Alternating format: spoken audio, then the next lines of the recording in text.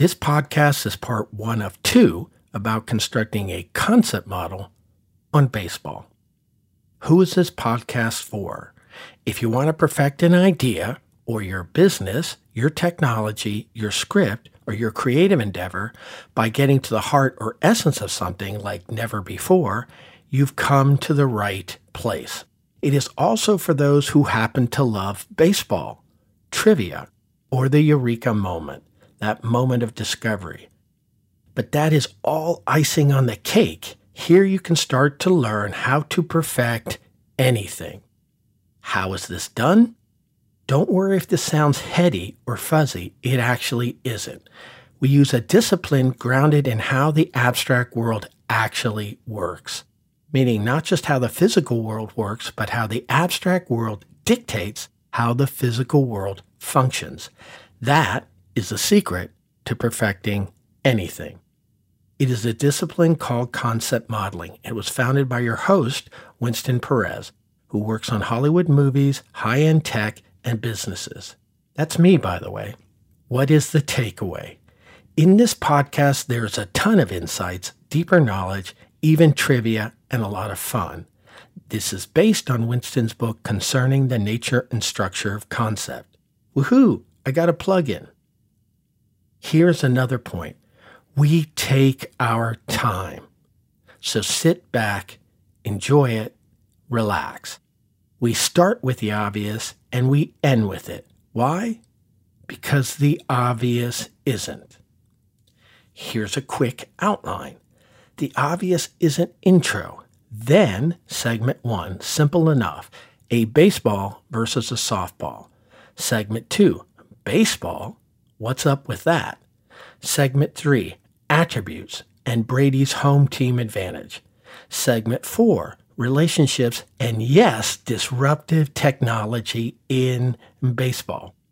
Segment 5, the hidden concept at the core of baseball. Segment 6, why concept matters and a look at how we can use this baseball concept model to fix the massive issues in baseball origin history. The stuff that is a foul ball, off base, out in left field. And that will lead us to part 2 of this podcast. A quick note. For the podcast, we call segments innings. Why? It's baseball. Let's get going.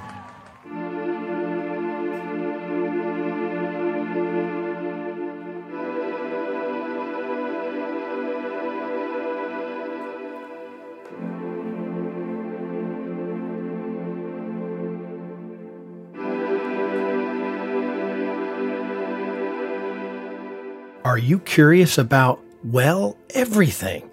Do you crave that classic mind-bending eureka moment?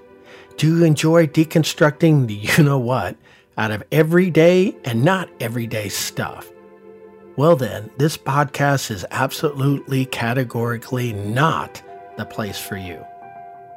Well, I'm just kidding, but not completely, and you probably sense it, don't you? There has to be something deeper. This podcast is for those who crave that something deeper, something way deeper. The truth is, trivia becomes trivial after a time, and deconstruction, well, it centers on the physical world, which has its limits. The deeper source of all of it comes from the abstract world, something we know so little about. But let me make this simple. Think of it not as the what or how, but the deeper question, the why. Here is the quote I'm known for. Ideas and concepts are 2 separate things.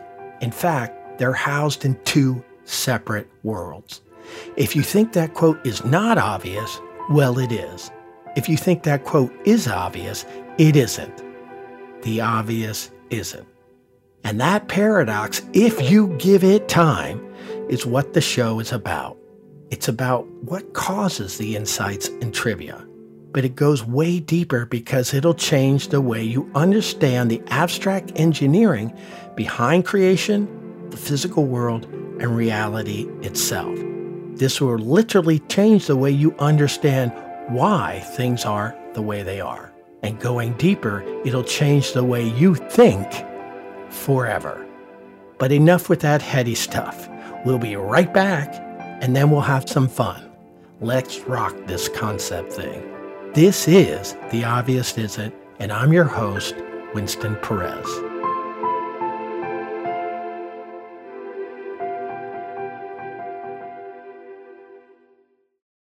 First inning. Simple enough, a baseball versus a softball. Today, we're going to walk through a concept model on baseball. What that means is we're going to look at the sport from a new angle in an even deeper way. Think of it like letting baseball itself tell us its own story and reveal its deeper and wonderful secrets. Let's start with this. I'm going to ask you to use your imagination. In my right hand, I'm holding up a baseball. In my left hand, I'm holding up a softball. Both are kind of cool, right? There are three obvious things here, and in keeping with today's theme, here is my first pitch. The first thing that is obvious is that the sports are related, right? And if you look at the shape, the stitching, perhaps the size, relatively speaking, they look similar. You can see that. It's obvious. And if you know a little bit about the history, you know that baseball preceded softball as a sport. So right off the bat, you totally know that a softball originated from a baseball. That again is obvious, right? Well, guess what? I just threw you a curveball. You popped it up and you're out. The true origin of softball came from something else, a boxing glove. So let me offer you an origin story for softball as a warm-up exercise on this type of analysis. And again, since our theme is baseball, let me show you the playing field for our story here. It's a cloudy day in old Chicago. We're by the lake. It's 1887. It's a dreary day. The sky is gray. Chill is in the air. But it's not enough to keep some from changing their plans. Right now, as we watch, droplets of rain are settling in. Perhaps just a few, then it gets more constant. The rain hitting the waters is becoming a rhythmic, gentle background soundtrack to this now sleepy day. A few guys, a couple of years out of college, are now milling around inside the Farragut boat house. But let me stop. First, from what you've heard so far, what does that tell you? What insights can we gain from the story so far? Think about it. Think conceptually. What does that tell you? It means it probably wasn't raining at first. That is important. Why go there to a boathouse on a lake otherwise? Now, I'm not saying they were going to go boating. It was cold out there, and the season was probably over. But these guys were all into boating. They were there to wait as one of their buddies finished some work on one of the boats housed there. But the rain forces them inside. Point number 2. The boathouse is just down from the boat club.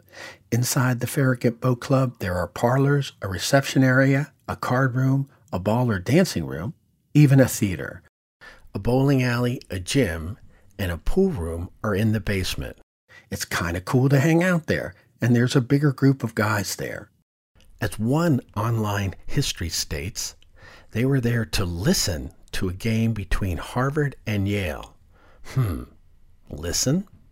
That is important to our concept modeling work, as we will see a bit later. Some of them are alumni from Yale, some of them are alumni from Harvard. One guy there is a reporter from the Chicago Board of Trade. Back to the boathouse. The guys are still milling around there, looking at the boats, some equipment, supplies perhaps, ropes, when one of them eyes a boxing glove near a broken oar. One of them casually picks up the glove and tosses it to the other. The glove flies okay, and it's kind of hittable when you think about it. Stickball, anyone? He takes the glove and begins to roll it up in a ball, while the other picks up the broken oar. But just as suddenly, their other friend says, "I'm done. Let's get out of here. It's cold." So they decide to join the others up at the boat club and see what's going on with that football game. They bring the boxing glove with them. The bigger group is probably gathered in one of the parlors. It's a bigger group. To make this long story short, one of the boathouse buddies, a guy who went to Yale had just beaten Harvard, looks around the room, spotting a Harvard buddy holding probably a cane or more likely an umbrella. He then nudges his fellow boathouse buddy and smiles. He knows what's going to happen next. That one guy calls out to his buddy, raises the glove, readies him, then sends the boxing glove flying his way. The Harvard guy, not on skill, bats it away. Not too far, not too bad. All of that happens as that reporter, George Hancock, observes it and yells, "Play ball!" Hancock goes and picks up the glove as light goes on inside his head. He takes the glove laces, wraps it tight, and into a ball, the approximate size of, you guessed it, a softball. That moment would be the beginning of the sport of softball, and that reporter would soon be instrumental in getting all of it going. So at its incarnation, the sport is basically an indoor version of baseball, but using this next thing, later called a softball. And here's the concept or essence of it. That soft quality came from the texture of a boxing glove. A new sport is launched. So with that knowledge, when you look at the softball back in my left hand and the boxing glove in my right, you can imagine it, or better still, you can almost feel it. In terms of the size and texture, a softball truly is more like a boxing glove. You could feel that if you had one in your hand and you gripped it, that softer feel. And obviously, that softness inspired the name softball. And you wouldn't get there from a baseball. And you actually already know why. Because a baseball is often called the exact opposite. Let's play hardball. Now that, for me, is kind of cool. So here's my pitch. First, this is a great example why you need to concept model things first. It is also a great example of what this show is about. The obvious isn't. Even in the simplest of things, like a softball, can you get any simpler? There's something obvious and there's something that isn't. The obvious isn't applied to baseball is next. Up to the stadium booth for some inning takeaways. Inconsistencies in softball history. One online history suggests those Farragut Boat Club members were listening to a football game. That was not possible. Marconi's discovery was 2 years away, and it was probably 20 to 30 years from launching radio in the U.S. markets. It was ticker tape, some say telegraph. Now, some of the histories got that right, but here's the point. Stay alert. Point 2. Most online histories say the sport was invented in the Farragut clubhouse. I suspect the boathouse played a part for 4 reasons. Number 1, certain circumstantial concepts have to be in place, like indoor, round, a recognizable ball, and a recognizable hit. Indoor, it had to be raining or a major threat of it to get the idea of indoor baseball going. Yeah, it was cold, but adding a little bout of rain would have encouraged the indoor play. Round. And let me just stress, this one is mainly my opinion only. I believe the boxing glove probably had to be pretty round already when the Yale guy tossed it inside the boat club. In fact, I actually believe the guys in the boathouse made the glove round first. Otherwise, you have to believe that some Yale guy threw a glove at a Harvard guy who had time to recognize it as a ball, pick up a stick from somewhere else in the room, and then hit it. The timing in that just doesn't work for me. And no way was that stick a broom handle, as some histories suggest. Also, boxing gloves were very elongated and very odd shape in those days. Perhaps easy to connect with, but definitely awkward to hit well. Bottom line, there had to be enough in that event for George Hancock to recognize the baseball concept in that ball, throw, and hit action. The nature of innovation. Most innovations require a small group, not a large group. In baseball history, you generally get two steps. You see the guys and gals playing the game first, then second, the guys who organize and codify it. So you probably had a few guys just having fun in the boat house. Then you have the guy who sees the potential and organizes it in the boat club, where they then play it with a bigger group and perhaps the ballroom. Decorum. That clubhouse had rules of decorum that the boathouse would not have had, especially with food and drinks present. Bottom line, many, if not most, origin stories are apocryphal, including the one I just told you. And later, I found what could be supporting evidence for the boathouse. The stone monument or memorial to softball reads the Farragut Boat House, not the Farragut Boat Club. But let me just say it. In the end, either way is fine. This was just an exercise of analyzing things from a conceptual point of view. Now here's the concept modeling takeaway for that inning. In concept modeling, we never take anything, even the most basic of things, for granted. We'll be right back. Second inning. Baseball, what's up with that? We're back to our concept modeling on the sport of baseball. But now I may have a problem with a lot of you listening out there because I threw that last curveball question to you on the basis of the origin of a softball. It's a problem because the next question is actually even more obvious, and you'd be surprised how many people think I'm trying to trick them when I ask this.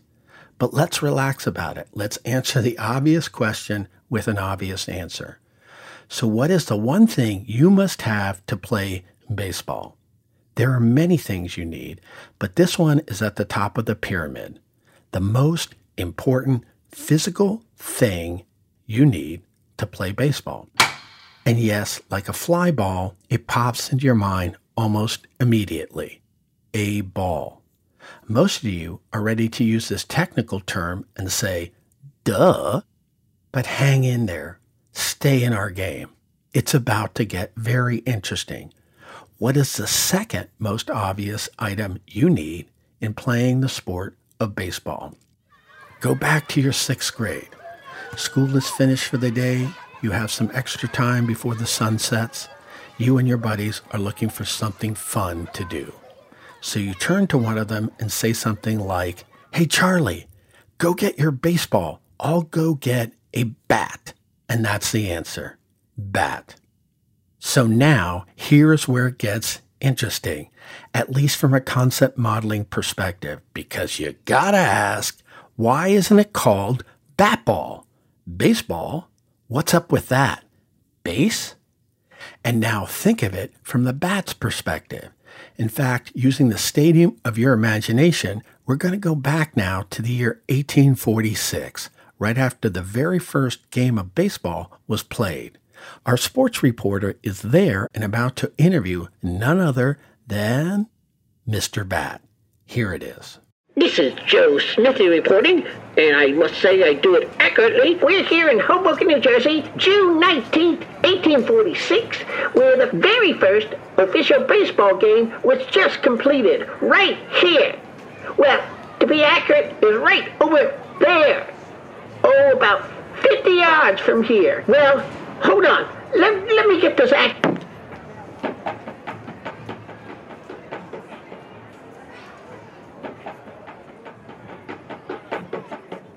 Well, yes, it was about 52 yards from where I stand, or where I was standing. Oh, hold on. Let me just take a few steps over to the side right here. Accuracy is my trademark. Now, about 52 yards, hold on, I forgot to recalculate, given I stood right there instead of here. Okay, about 50 yards from where the first game of baseball was ever played. Well, to be accurate, some say the second baseball game officially ever played. That's because the same Knickerbockers back last year in 1845. Oh, I won't go into that. Here, on this day, right over there, 50 yards, not 52 yards, the New York Nines beat the pants off the Knickerbockers 23-1. Psst, let me tell you something. You know, I think that's why the Knickerbockers want that 1845 game they played last year to be the very first official baseball game. That way, they start out baseball history on a good note. That's what I think. Well, all the players had left the field, but I'm standing here with one of the most critical, incredible, one should say, game-changing participants. You would call yourself a participant, yes? Oh, yeah. Yes, Mr. Bat. How did the game go for you? Okay, I guess. Just okay? That's very interesting.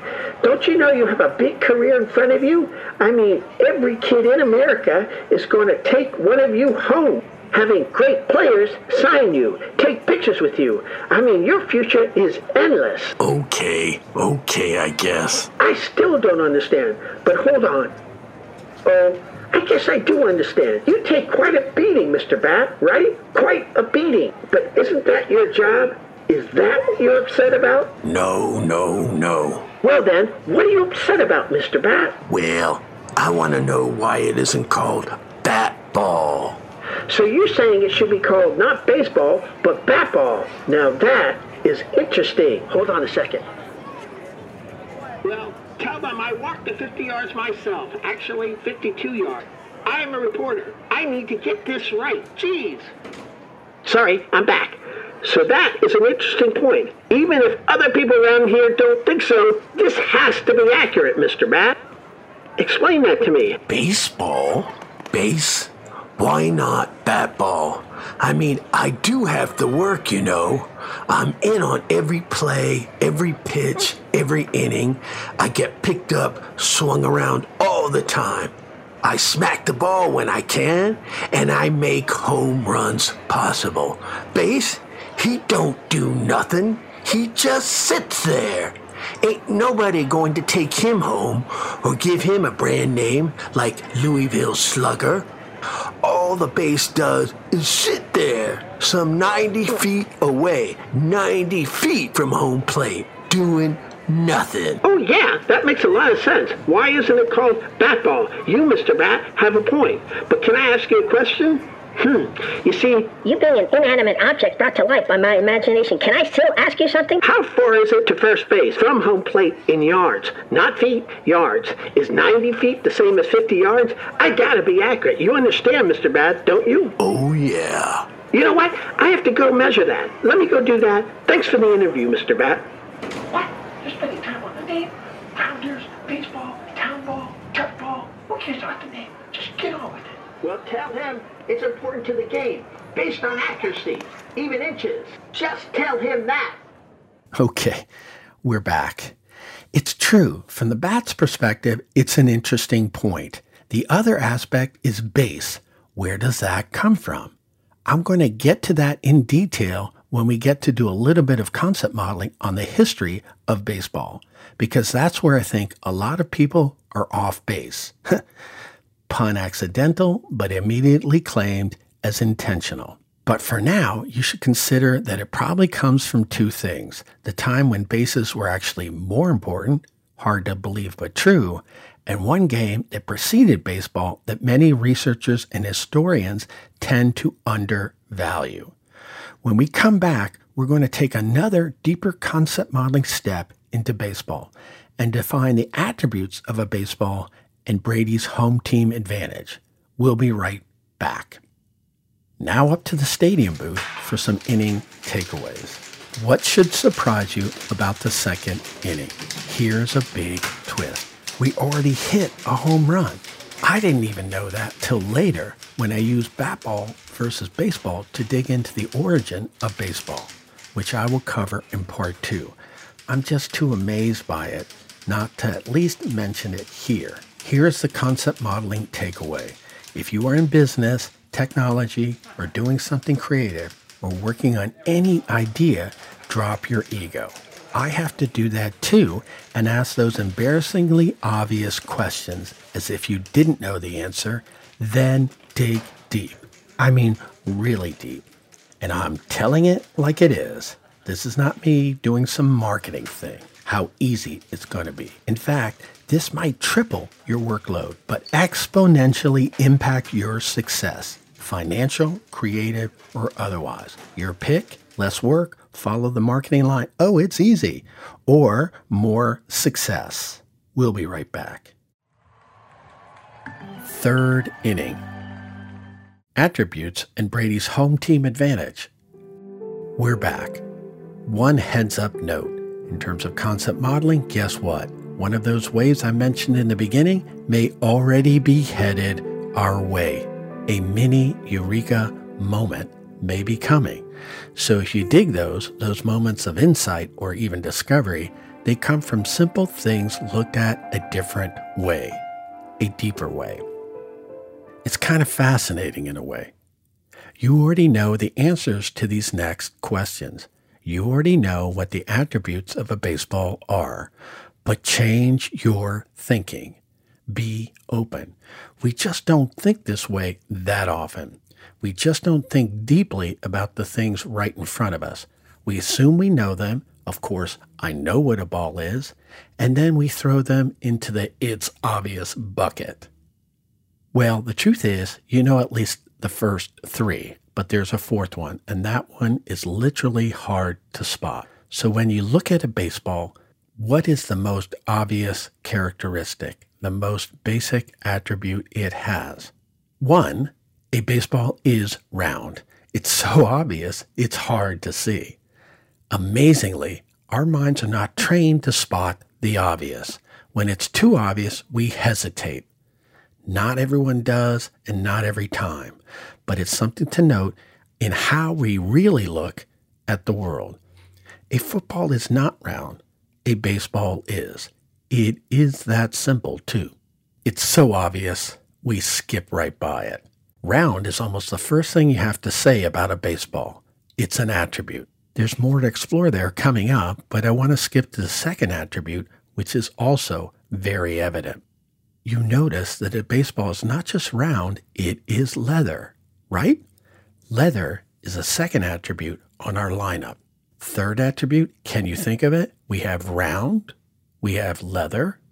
The next attribute, giving you time to guess, a baseball is small. That is the third attribute in our lineup. But the word small is a relative term, right? For example, we introduced this show looking at a small baseball versus a bigger softball. But compared to a basketball, they are both pretty small. Did you ever consider the fact that there's only one size for a baseball, yet there are three sizes for a softball? 11 inches, 12 inches, and 16 inches. Here's a fun side note. The 16-inch size is used for what they call Chicago-style softball, where they sometimes use no gloves. How fun is that? Because Chicago still loves the sport that was launched at the Farragut Boat Club. Baseballs are always the same size. Do you want to know what that size is? Here is the deeper truth. A baseball is the perfect size. And that is true. That is a correct answer. Even more amazing, baseball got to that perfect size, what I would call in concept modeling, the perfected size, without the aid of science. In fact, relatively speaking, science has only recently discovered and proved that a baseball is indeed the perfect size. But right now, I want to talk Tom Brady stuff, something he personally might find interesting or not. For attributes, we have round, leather, small, and one more which we will get to. Those four attributes together are the basis for the term home team advantage. You see, Mr. Brady, in the early days, as baseball grew in popularity and teams were created, it was always the home team that provided the baseball. This meant they could make their baseballs bigger, smaller, smoother, not so smooth, softer, any way they wanted to. And so if another team was coming to town and they weren't used to a little different feel for the ball, well, maybe it was a little bit squishier or a bit, I guess you could call it, deflated. That would definitely give them a distinct slight home team advantage. Kind of deflating the visiting team's hopes a bit. Since the home team was used to their own feel, that would, if only psychologically, give the home team a home team advantage. I guess you could say that was really the American way. They were all patriots. Kind of makes everything better, doesn't it? Of course, though true, we're having some dugout fun here. I like Tom Brady, not as a team fan, but for his work ethic, which can lead you or anyone to success. And to be candid, really, folks, these guys are paid millions. They're top athletes, and we're wasting ink on all that. In baseball, if you make changes to a ball, it's a huge deal, but not in football. Why not treat it like the early days? Visiting teams would just say, "You wait, we'll get you." Oh yeah, we will. And folks, all that silliness is like saying no home team crowd should be allowed to make any noise whatsoever, since it creates a real home team advantage. A warning was all that was needed, something like, grow the you-know-what up. All that aside, in fact, all that ball sizing was important. In fact, very important. Small as an attribute of a baseball size was being worked out by trial and error. Different sizes were everywhere, yet all of them eventually were heading to one and only one size as a baseball is today. Concept modeling suggests everything has a tendency to work towards something perfected, and baseball is no different. In other words, when it comes to the concept of small, a baseball was always headed towards a specific size no matter what. That size, that perfected size, is the size of the palm of a man's hand. And that matters. In fact, nothing else matters. And you probably have guessed why. It was always headed to the perfect size for pitching and the pitcher and batter duel. It's not the word small that matters. It's the concept or essence of that word in relationship to the sport of baseball. Think of this. The National Baseball Association has 6 pages describing how a professional baseball must be to be official. But let's get back to that mini eureka wave that I mentioned. Let's see if we can generate one, get it coming towards us closer and closer. We have 1, 2, 3, round, leather, small as attributes. Now, can you think of it? And this is the tricky one. What is the 4th attribute of a baseball? If you were to have a baseball in front of you, what is the one characteristic besides those 3 that you would notice about it? You could roll it around in your hands. You could feel the leather. You could check out the size. But there's one more characteristic coming out of that experience. Can you guess what that is? By the way, I kind of slid it past you a few times.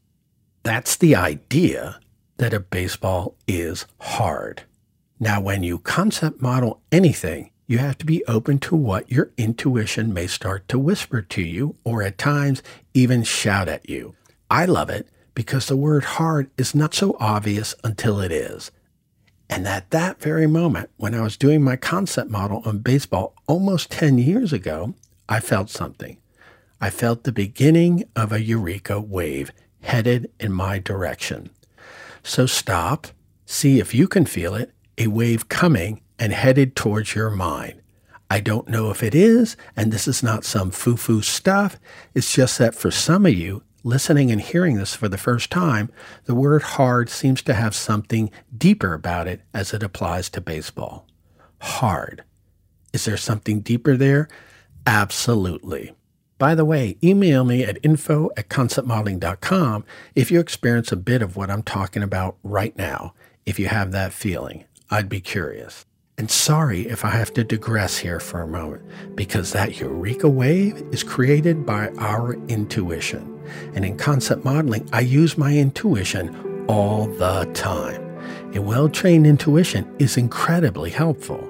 I explain it in my book concerning the nature and structure of concept. Got to get a plug-in somewhere. And I use intuition as an abstract sense.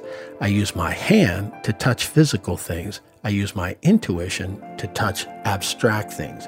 Intuition, along with the nature of concept, is what makes the eureka moment a reality. Back to hard. In this case, my intuition suggested there was something unique about that word. So in my concept model presentation, I actually separated it out.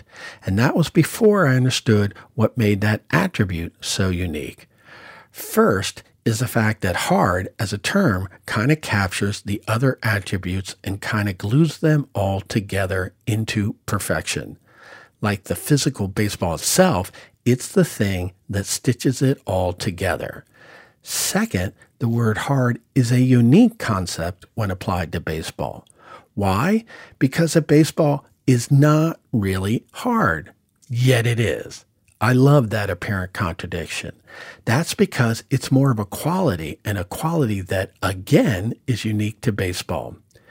And again, this is one of those obvious isn't things, because you could call it hard, but at the same time, this leather texture feel makes it slightly less than hard.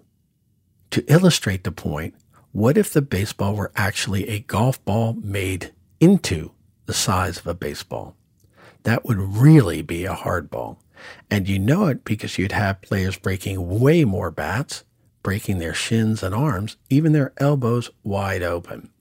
It would have infielders breaking their hands trying to slow a ground ball, and occasionally players just knocked out completely, if not killed, by a ball being thrown or hit at them. It would just not be possible to play the sport safely with a baseball-sized golf ball. So that's obvious, then why still use the word hard? That's the amazing thing I didn't see. I just took it for granted till I connected the dots. This quality of hard particular to a baseball is more likely the reason this synonym for baseball stuck. Baseball is called hardball, and it works. It works so well that, like softball, hardball could actually work as a sports name. For the record, I love the name baseball, and I like it better, but that's not the point. This is. The word hardball captures the round, the leather, and the small, the attributes unified into the whole, even better than the actual word baseball does. I'm sure Mr. Bat would be happy to hear that. Yeah. And there is an element to the concept of hard that is so unique to the sport. It's so cool. Almost every player loves to say it. Hey, let's play some hardball. It's not too hard, thus safe, but you can still handle it. You kind of sense that. Like James Bond, we all want to be tough, but only up to a point. That point that we can handle it. A baseball is as hard as it can be without being too dangerous. That hardness quality is impacted not only by the round and the small, obviously because it's made of leather. Hard is what makes the pitcher and batter duel at the heart of the game possible. We're talking about the curveball, the home run, just to name two. And if you're in a baseball park and there's a fly ball headed your way, you can actually attempt to catch it with your bare hands. It might sting a little, but you'll survive. And boy, isn't that worth the price of admission. And isn't that another reason people love to go to the ballpark, hoping to catch a fly ball someday? So when you look at the core elements of baseball as a sport, hard is actually there at the core. And to me, that was the eureka moment. It's called hardball, and it's stuck for a reason, not just as a side note, not just as a throwaway term. That is cool. And did you catch it? It's amazing. It's unexpected. There are a few other sports where you have a nickname. What's a nickname for football? For hockey, for soccer? Anyone? Anyone? Yeah, a couple of you might be thinking B-ball, but that's an abbreviation. There is no F-ball, S-ball, H-ball, and the like. And it just might be that baseball started the whole nickname thing in sports. Did you know that Giants and Pirates were actually nicknames first before they became official names for teams? And who doesn't remember this guy's nickname? The Babe. And hard means more than just saying this ball is soft or hard. You don't do that in football. Brady would never say this ball is too hard, would he? Don't think of the word hard as a word. Think of it as a concept, and that's the difference. So finally, in terms of the development of baseball as a sport, round alone doesn't do it. Leather, a football is leather too, doesn't do it. And small doesn't do it.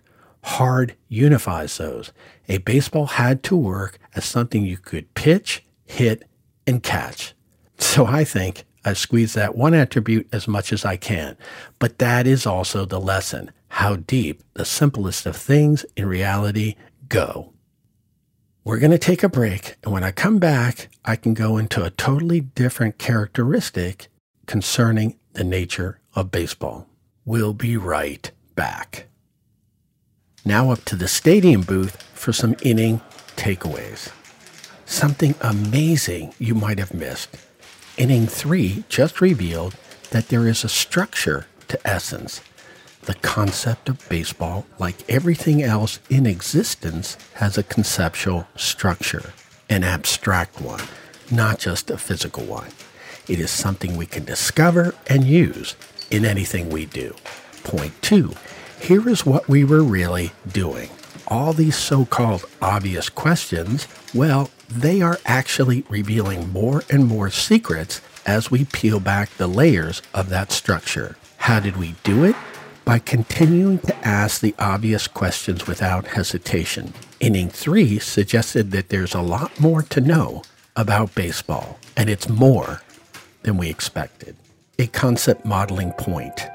Our intuition is an abstract sense, and we use it to touch concept. It often helps us find that next, deeper layer or unique concept, like the concept of hard. And did you notice how packed or significant that one concept was? It is crazy, but reality is that way.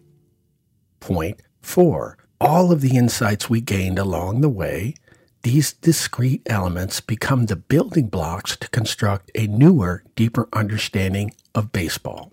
And here's the most important takeaway. In your own life, some of those deeper hidden concepts will lead to insights, and those insights to innovations. It is why concept modeling is the opposite of brainstorming or thinking outside the box. We go deep, deep, deep, and deeper into the essence of our own box, not someone else's. 4th inning. Relationships and, yes, disruptive technology in baseball. We're back and we're deconstructing baseball. We're closing in on the hidden concept underneath all of baseball. But for now, we're going to talk about relationships. And again, in this segment, I'm going to start out with things that are simple, even obvious. But this time, I want to show you the value of doing that in your own profession. And one of the best examples is going to be what I call baseball string theory. Literally, disruptive technology. Can disruptive technology apply to baseball? Absolutely. Popcorn Peanuts, disruptive technology. Popcorn Peanuts, disruptive technology. But first, I want to give you a side note. When I say deconstruction, I'm talking about it from a concept modeling point of view. In other words, not just the physical, but the abstract. Let me give you a simple example. In the 70s, my brother was given a 1963 black Cadillac. Those are the ones that look like Batmobiles with the fins that project out the back. How cool were they? Very. But he decided to deconstruct the car and rebuild it. I read somewhere where the average number of parts in a car are 30,000, so you can imagine what it would look like when I walked into a 2-door garage and saw probably 10,000 parts spread across the garage floor. When we think about deconstruction, we usually think physical. You take the parts apart, put them on the floor, and later, after cleaning them or whatever, you put them back together. But that leaves out the abstract elements. When you talk about a car, you're talking about the abstract concept of transportation or the activity of racing or driving, right? In concept modeling, we actually focus on those abstract elements. The physical things are just ways to get down deeper into the concept elements, because when the concept shifts, as we're going to see, everything shifts. We've also just seen an example of this, because in baseball, we started with physical things of a bat and a ball. Now we're going to step into some relationships or abstract things. So in my model, in between the word ball and bat, I have a box, and in that box are 3 words: throw, hit, and catch. Now, can any 3 words be more rudimentary? And I know some of you may be thinking, well, that's too obvious, but change your thinking. First of all, as an example, all of the most sophisticated computer programs that track weather, that drive communications, that launch rockets, all come down to zeros and ones. In baseball, that 0 and that 1 is a baseball and a bat.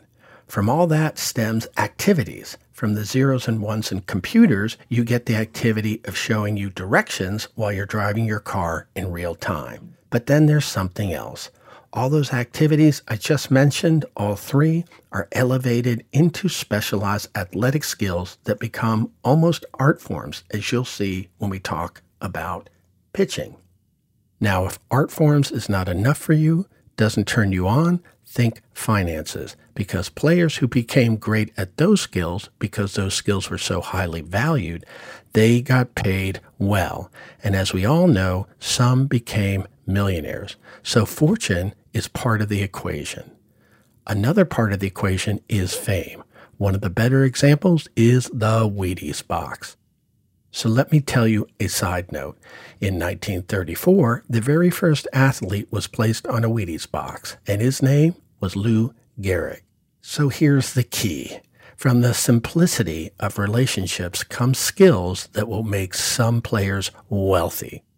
So in my concept model, there's a box, throw, hit, catch, and leading from that box is a line going to a circle with 1 word in it, glove. Amazingly, we've gone from 2 physical things, a bat and a ball, to activities back to a physical thing.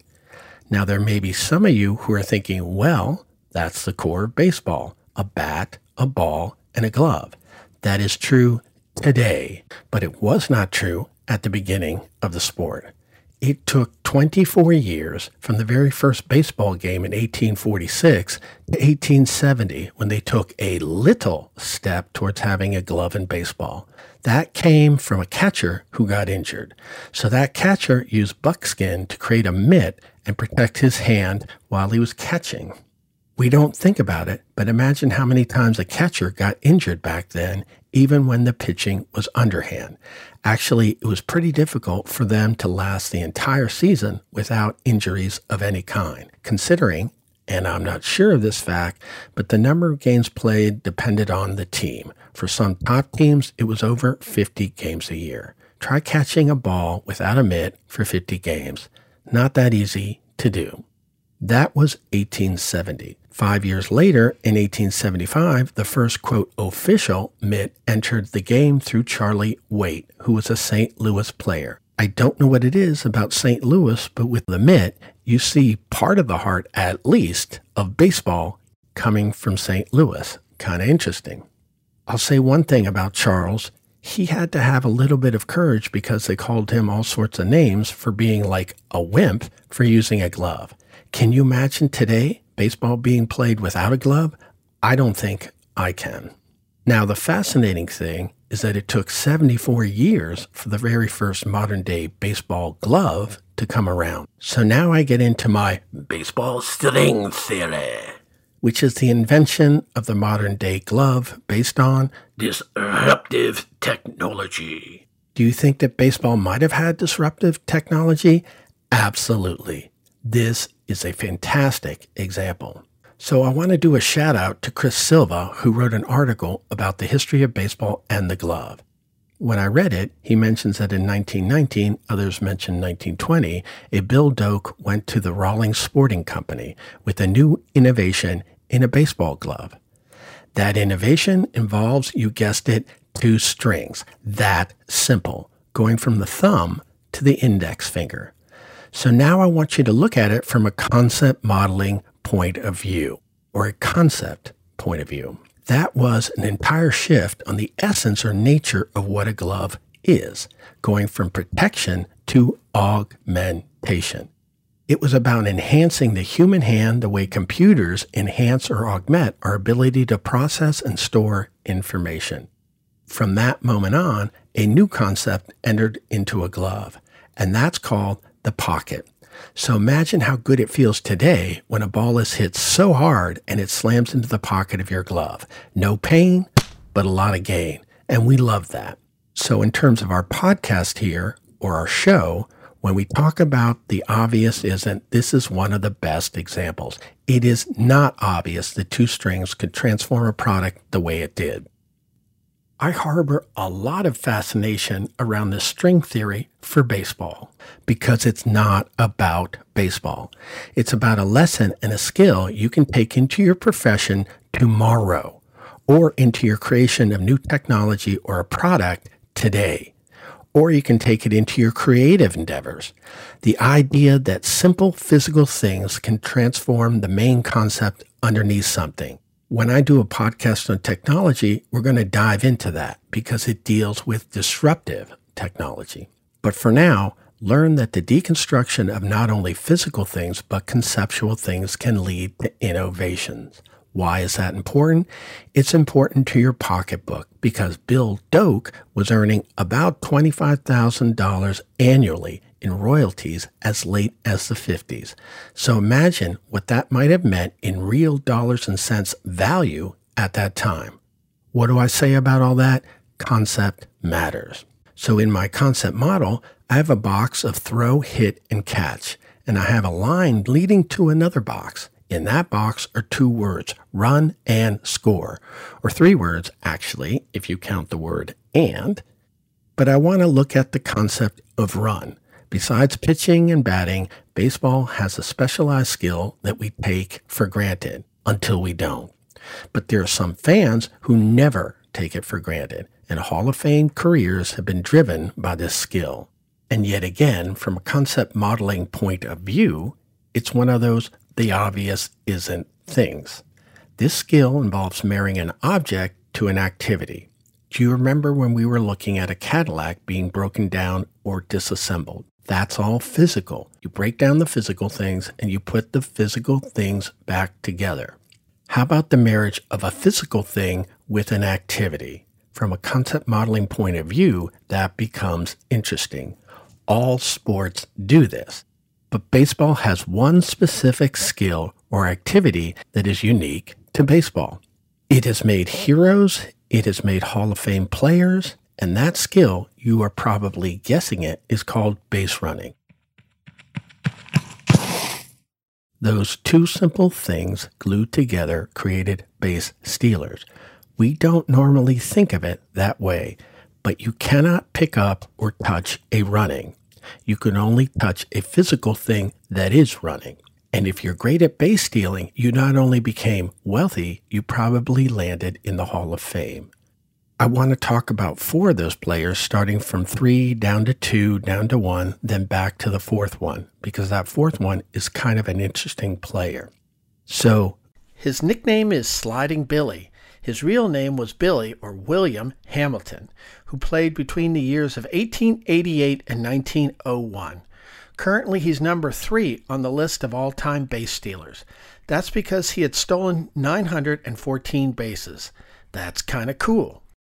Listed as the number 2 of all time in base stealing is a name you'll recognize, Lou Brock.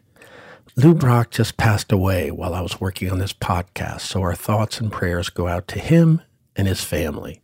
He was great. How important is base stealing to baseball? In 1974, Lou came in second in ballot voting for the MVP for the National League. The reason?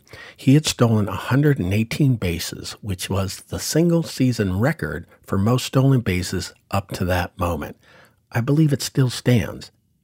The excitement of seeing these guys closing in on base stealing records is one of the great things in baseball.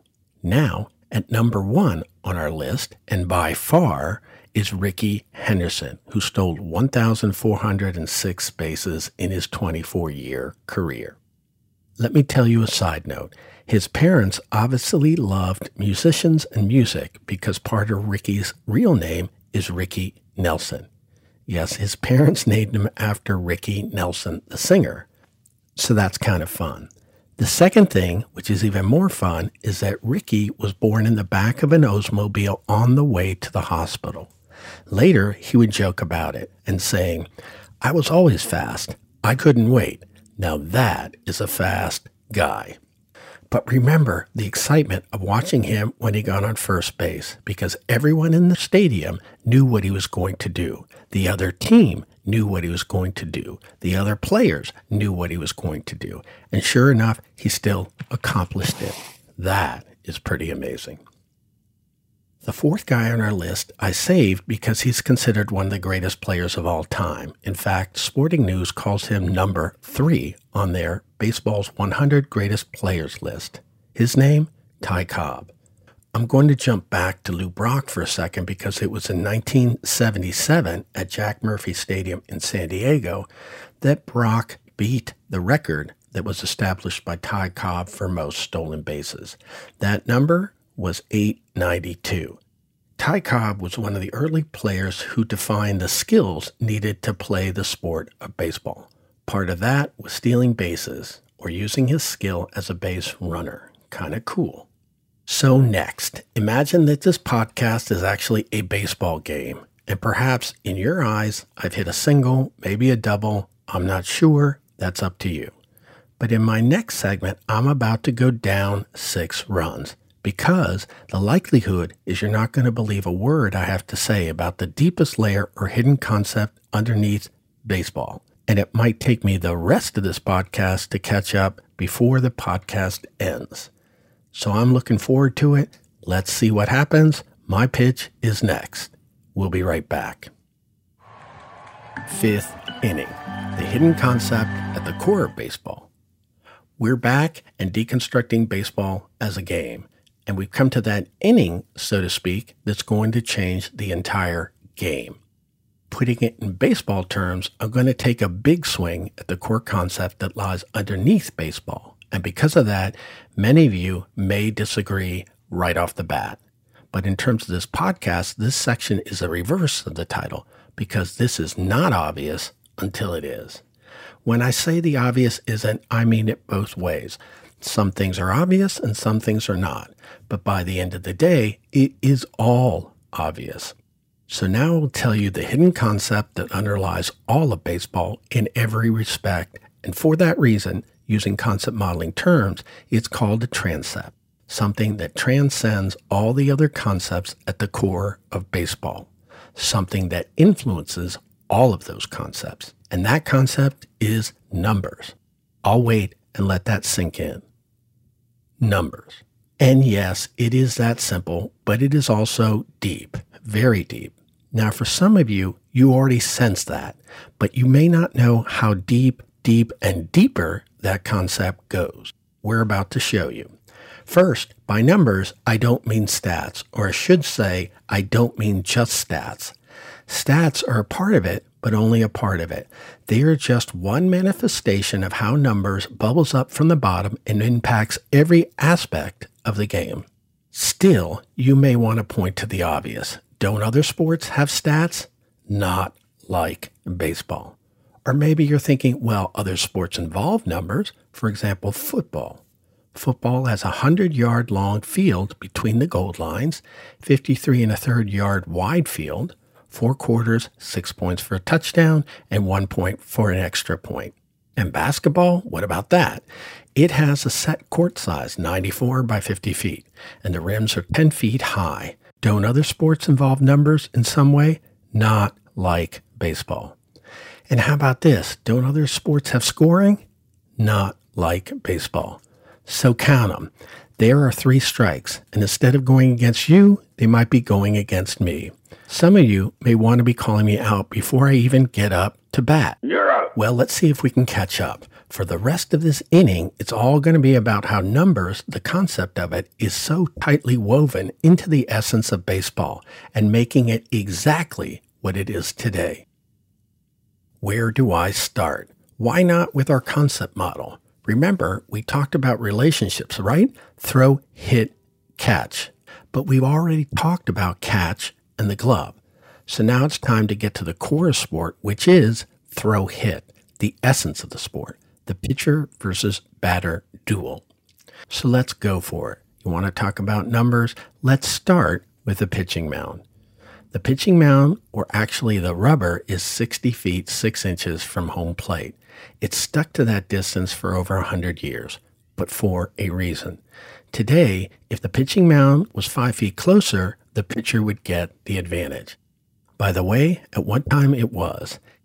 It's a little complicated because a number of things were going on here. Because in the 1800s, pitching was shifting from underhand to overhand, and we forget that.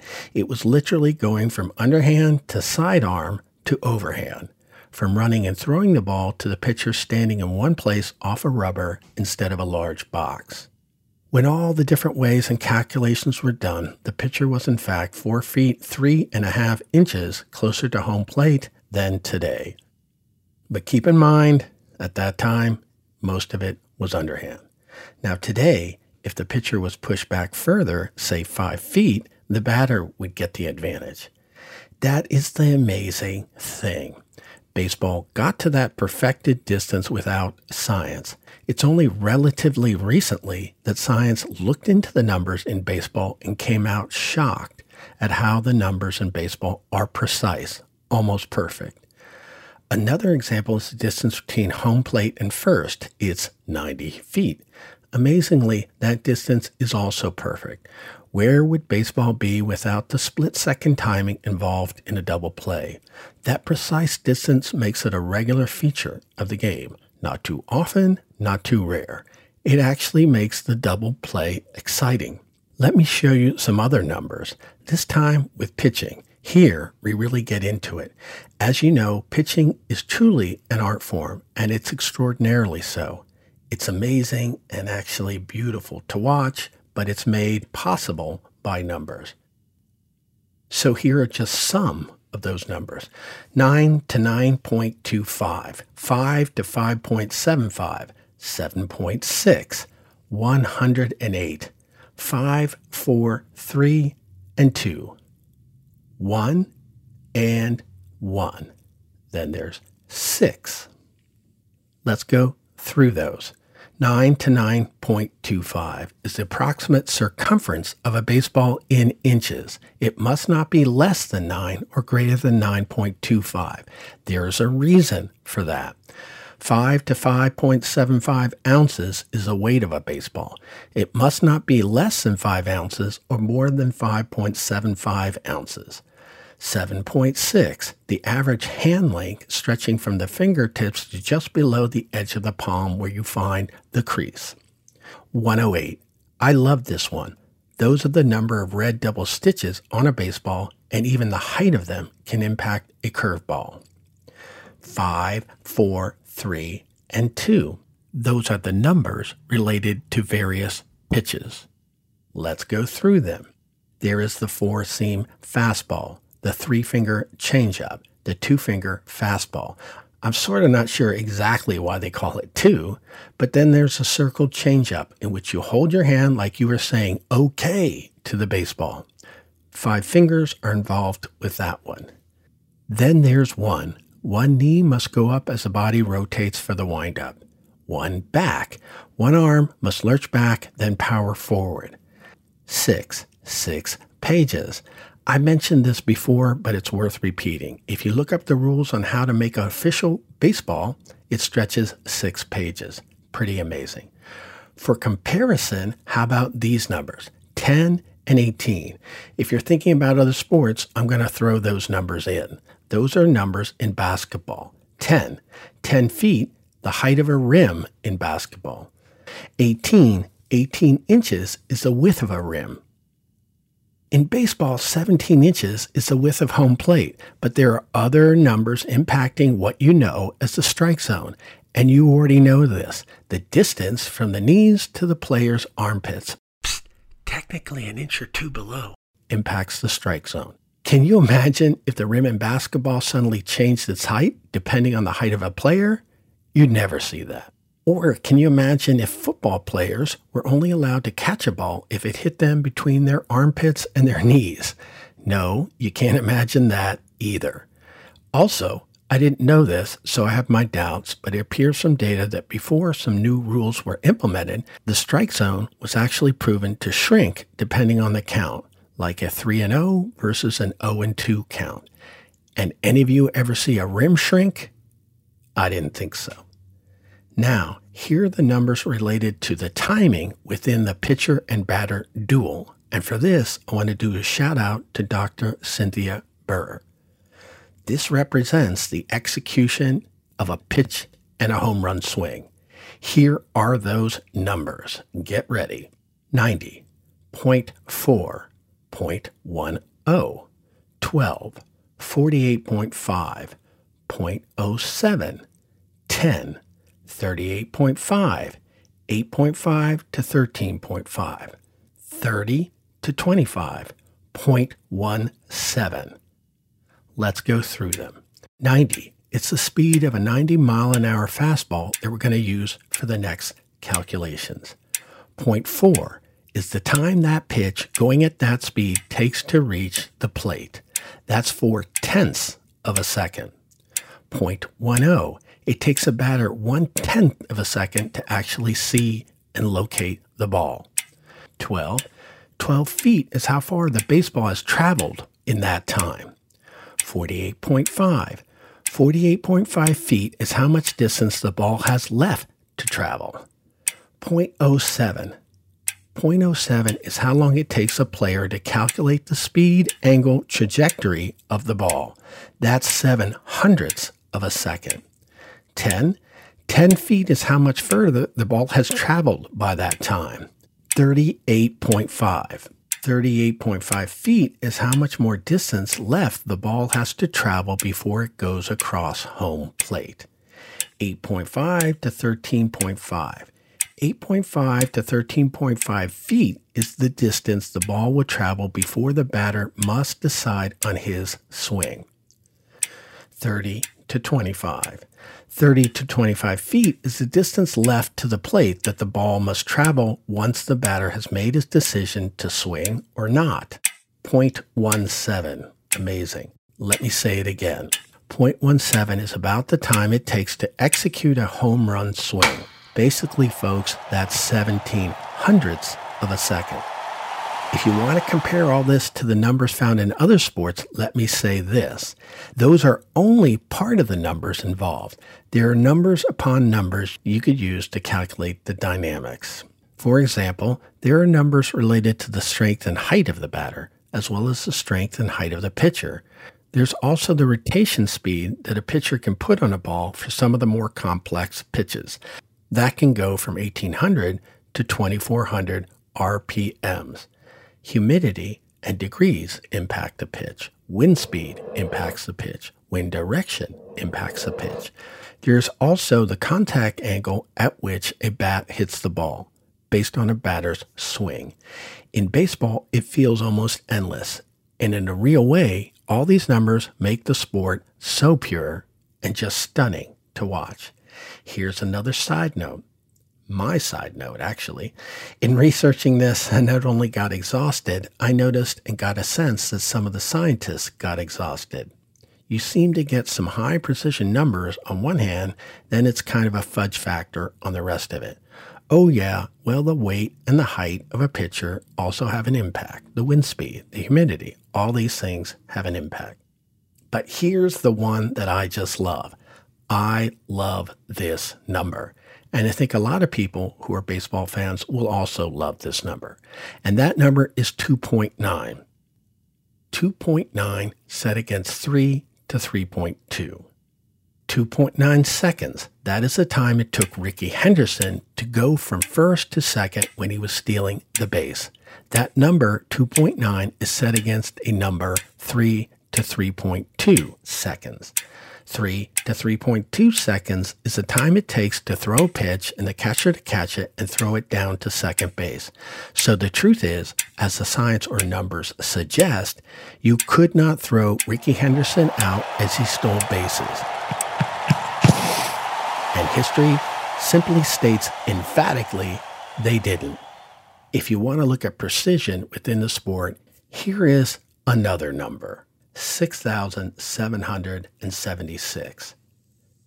6,776, that was the number of home runs hit in 2019. It was by far the most in league history. They even had to do a study to see if the balls were intentionally juiced up. Let me read to you what they found. The laboratory experiments using newly developed techniques showed a correlation between the drag and the seam height of a baseball, with the average seam height in 2019 smaller than 2018 by less than 0.001 inches. That's less than 1/1000th of a difference in the seam height on a baseball. That is amazing. That is how precise baseball can be. So I'm going to take a short break, and after that, we're going to continue to talk numbers and scoring. We'll be right back. We're back, and we've been talking about numbers and how they impact the sport of baseball like no other. And I suggest to you, it is not even close. This is my second attempt to hit a home run on the numbers aspect that concept modeling suggests is underlying all of baseball. So I want you to imagine this. What if a commissioner of baseball came out tomorrow and said this? We're going to make a change in baseball to make it more exciting, and thus reaching a base is now going to count as 1 point. You know, we are tired of people getting on first and not getting credit for it. Isn't that our culture today? So we want to elevate the sport. We want to make it for today's generation. So if a player gets to first, they get a point. If they get to second, they get another point. Third, another point. And for a home run, they get 4 points. How exciting is that? It's not. Not to mention the outrage, not just in one town, but across the USA. Exciting? Definitely not. And that outrage wouldn't just be coming from Cooperstown. It would be coming across the USA from every baseball fanatic, even regular fan, and even the casual observer. But don't worry. It's never going to happen in baseball. If you're a fan of other sports, watch out. I know some of you may be already shouting, other sports? No way. What are you talking about? Well, guess what? Basketball already changed the point system, and they did it in 1979 with the three-point play. I don't know if you remember, there was a lot of outrage at the time, but it calmed down soon enough. And what about football?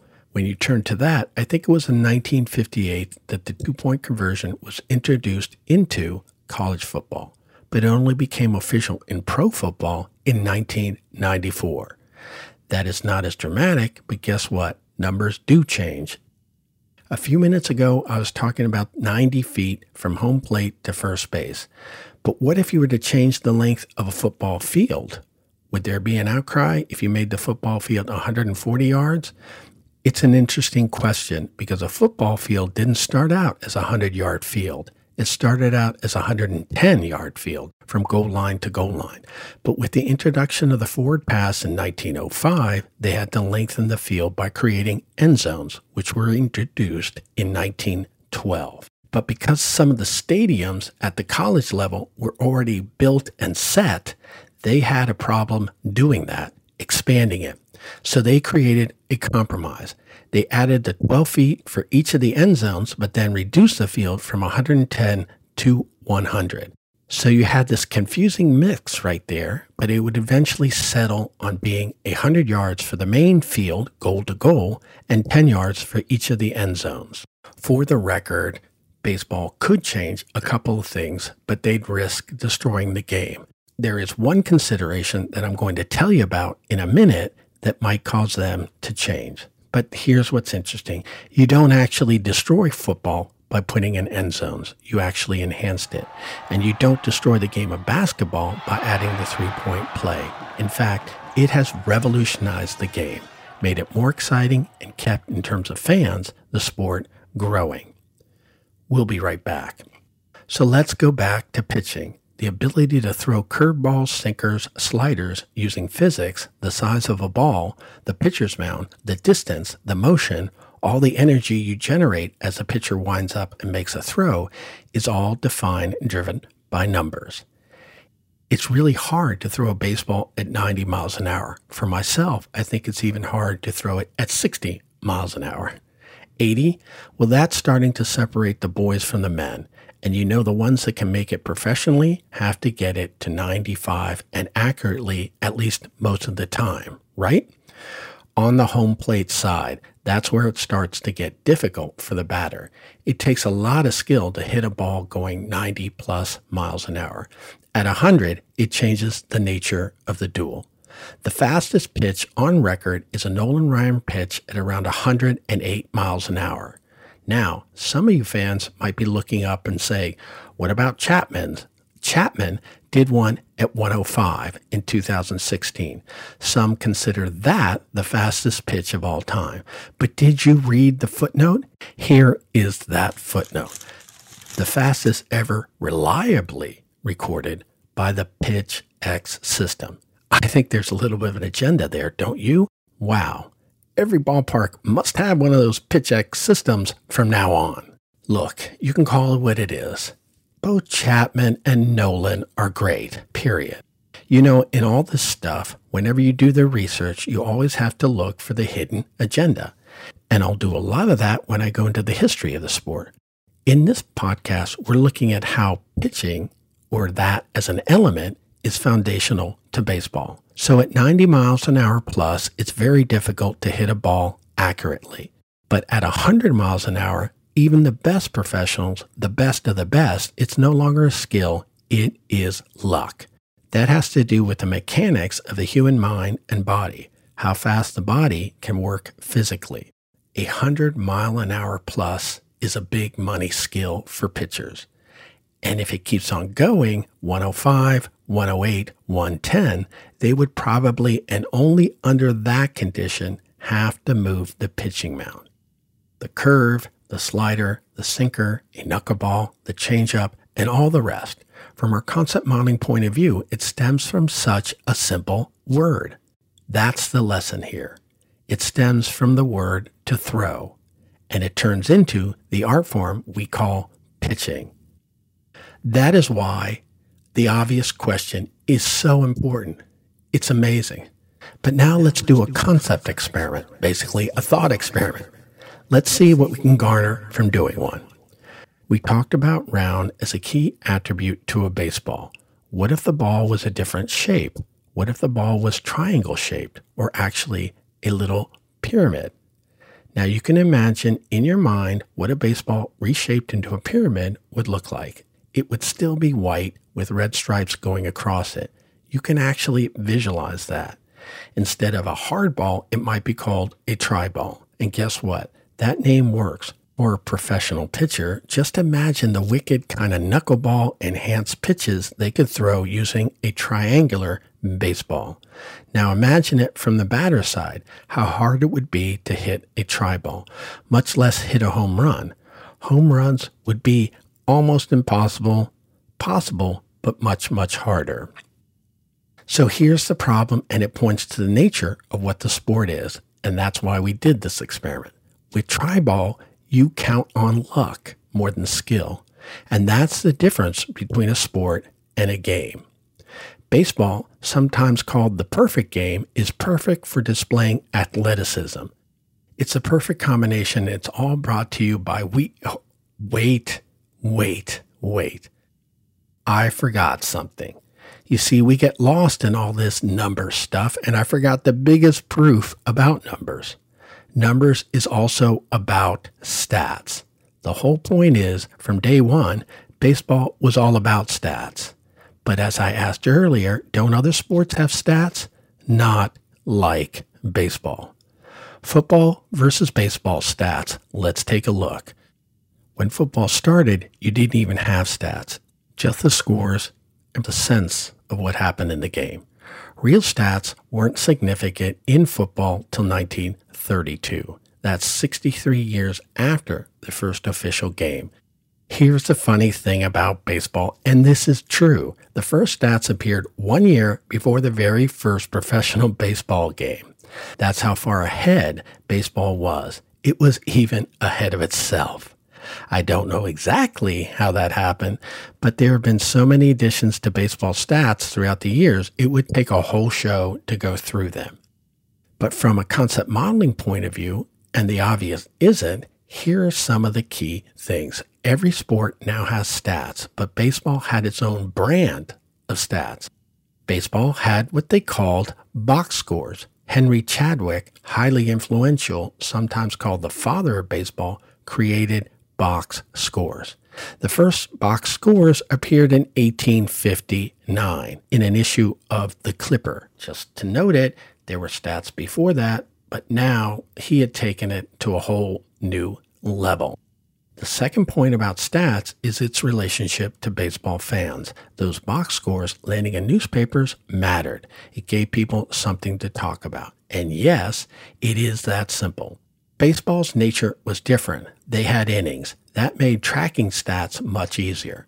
In terms of the fan, it allowed them to talk about those averages, those numbers, as they progressed. Some of the stats were kept till the end of the year, but over time they began to be more and more incorporated into the box scores, those shown in newspapers. Here is the big shift with stats, and I have to give a shout out to Alan Schwartz, who points it out in the book he wrote. The biggest change comes from one player, and everyone knows who I'm talking about. Before 1919, he had been a pitcher and doing well, but his batting was pretty impressive. So they changed him from a pitcher, because you don't get to hit as much, to an outfielder, so he could focus on hitting. That year, he started to bat incredibly well. His name was Babe Ruth. His stats were so important that for the first time, stats were probably more important than the outcome of the game. Everyone was watching the stats on Babe Ruth, how many home runs he hit. Here are those numbers. In 1919, he hit 29. 1920, he jumps up to 54. 1921, 59. And for his long run, he ended up with 714 home runs. It wasn't until Hank Aaron, in an exciting year, caught up to him and finally surpassed him. How important were stats to the sport of baseball? In the late 40s, we're talking 1840s, a few baseball teams started to hire statisticians. In other words, you could use stats and player stats to actually impact the game, probably how you selected some of the players. If you ever saw the movie Moneyball, a fantastic movie with Brad Pitt, that is another later rendition of using stats to impact the quality of the game or a team. For most sports, statistics was an afterthought. The proof for me is now in soccer, which is allowing all these new stats, like how many passes a team makes in a half, into the game. I love soccer, but I also have to say this because it also sheds light on baseball. In soccer, there's no fan who's going to say, I believe our team is going to pass the ball 12 more times before the end of this half. It is an afterthought. It doesn't really enhance the game while you're watching it. It can tell you something about a team after, but not so much during the game. But here's the point. From the get-go, stats were being developed, new ones, bad ones, thrown in, thrown out, the second half of the 1800s as baseball developed. And my gut tells me that newspapers really lived off those stats in the sports section. As a regular feature, it helped fans keep up with their favorite players and glue them to a team. It was something to talk about, something to dream about. Finally, there's a different kind of number I will be discussing at the end of part 2 of our podcast, and it is related to another transcendent concept, the human spirit. And that is found in the number 1. one team, one player, one play. This specific one is one moment as a player steps up to the plate or onto the field and delivers not just a hit, a play, or even a home run. It is something that transcends all of that, but delivers something above every other number. That mysterious thing we call glory that we can often share. And by nature, as humans, as fans, whatever name we call it, we simply love it. I'm looking forward to that. So I hope I've hit a few runs in my attempt to catch up while being behind, but hopefully you're getting a sense of what numbers means to baseball versus other sports. But here is one final proof. When you do concept modeling, you do the concept model, you dig deep, you do the research, then you set it all down. And what you do is you go after external proof, something that shows you some insight, some proof that you have done the model correctly. It's something that in itself is obvious. You start with the obvious and you end with it. I set down the model and started to look for that proof, and I found it, and it comes from the old saying about baseball that's still around today. They're always saying baseball is a game of inches. And there you have it. It's the numbers underneath baseball that make it what it truly is today, one of the best sports ever created, perhaps the perfect sport. So how did I do? Did I score some runs? Did I catch up? That's really up to you. So in the next segment, I'm going to introduce a little bit concerning the history of baseball, which I think is out in left field. You know what? If I could, I might be tempted to be in the historians' faces like Earl Weaver was at times with the umpires. Maybe we'll get a taste of that next. We'll be right back. Sixth inning, why concept matters, and a look at how we can use this baseball concept model to fix the massive issues in baseball history. So let me start wrapping this game up with a request. I'm giving you a little homework to do. But don't worry, it'll take less than 30 seconds. I just need you to see some of these names, like rounders, cricket, stool ball, basketball, tutball, English baseball, poison ball, and others. Just a quick look will do. I will cover most of it in part 2 of this podcast. But as a warm-up to the next podcast, let me show you something about the history of baseball. Here it is. Strike one. This is actually not Wikipedia's fault, but here is what Wikipedia says right now. Rounders is referenced in the 1744 children's book, A Little Pretty Pocket Book, where it was called baseball. Folks, that's like saying surfing is referenced in a 1744 children's book where it was called water polo. It's either rounders or baseball. Don't say baseball, then suddenly say, oh, they really meant rounders. I don't buy that, not for a second, and you shouldn't either. Strike two. This comes from an encyclopedia. The descent of baseball from rounders seems indisputably clear-cut. Psst. Did I mention rounders is a game from England? That last quote happens to be from Encyclopedia Britannica. Yes, that's right, Britannica, as in Britain.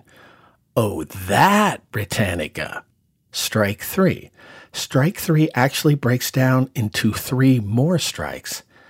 This is what I mean. Rounders is not the source of baseball. That is strike one. Abner Doubleday is not the creator of baseball. That is strike two. Club ball, once considered the source of baseball, is not the source of baseball.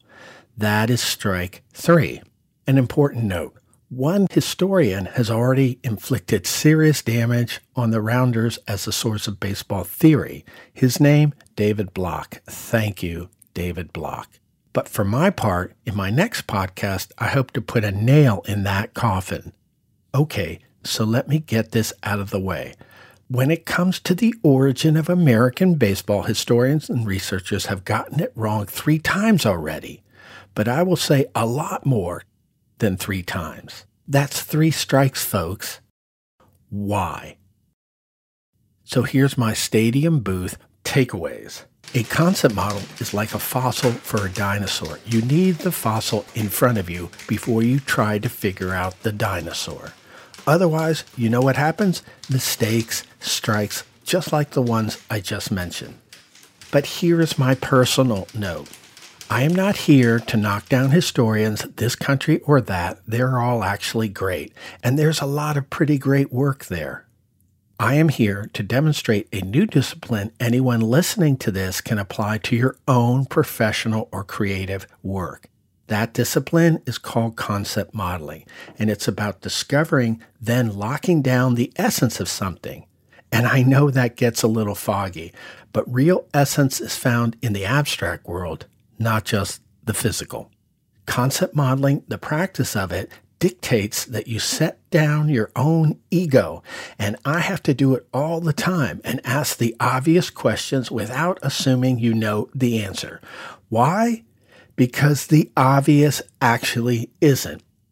And when you set it all down and deconstruct something from an essence point of view, which is found in the nature and structure of concept, guess what happens, folks? You arrive at something that is almost always different, much deeper, more logical, and even more beautiful, and definitely and always obvious. What is interesting about this podcast and what I just said is this. We just did that. But here's the most amazing eureka moment for me, which happens almost all the time when you delve into abstract essence. Our very first two and crazy obvious questions from this very podcast led us to what? Bat and ball and bat ball. That gave me the next, as well as the first, question every historian must ask to find the truth. The concept model, our fossil on baseball, strongly suggests, even dictates, you need to ask this question first. Why isn't it called bat ball? That means when I started my review on the origin of baseball, I was not looking for baseball. I was looking for bat ball. And as it turns out, that simple twist, that simple question radically changed how I'd look at the history and how I would uncover many of the mistakes. And it led me to the truth about the origin of American baseball.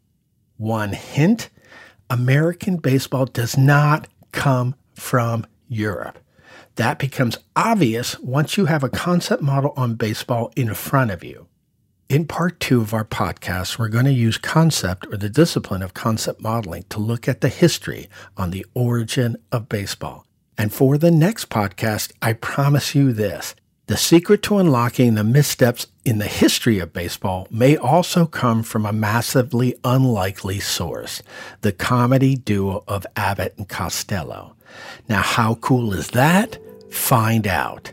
In the meantime, just remember the O in obvious. We just went full circle because we started with the obvious and we end with the obvious.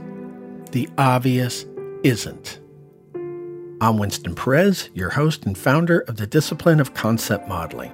If you want to show support, you can do so by buying my book online or places like Barnes & Noble or on my website, conceptmodeling.com.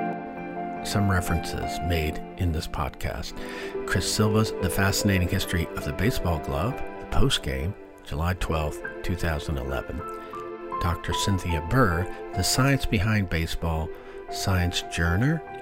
Alan Schwartz, A Numbers Revolution, Baseball America, July 8, 2004. David Block, Baseball Before We Knew It, 2006, Bison Press, University of Nebraska. Copyright 2020, Winston Perez. All rights reserved. No portion of this podcast may be used in any manner without the express written permission or consent of Winston Perez.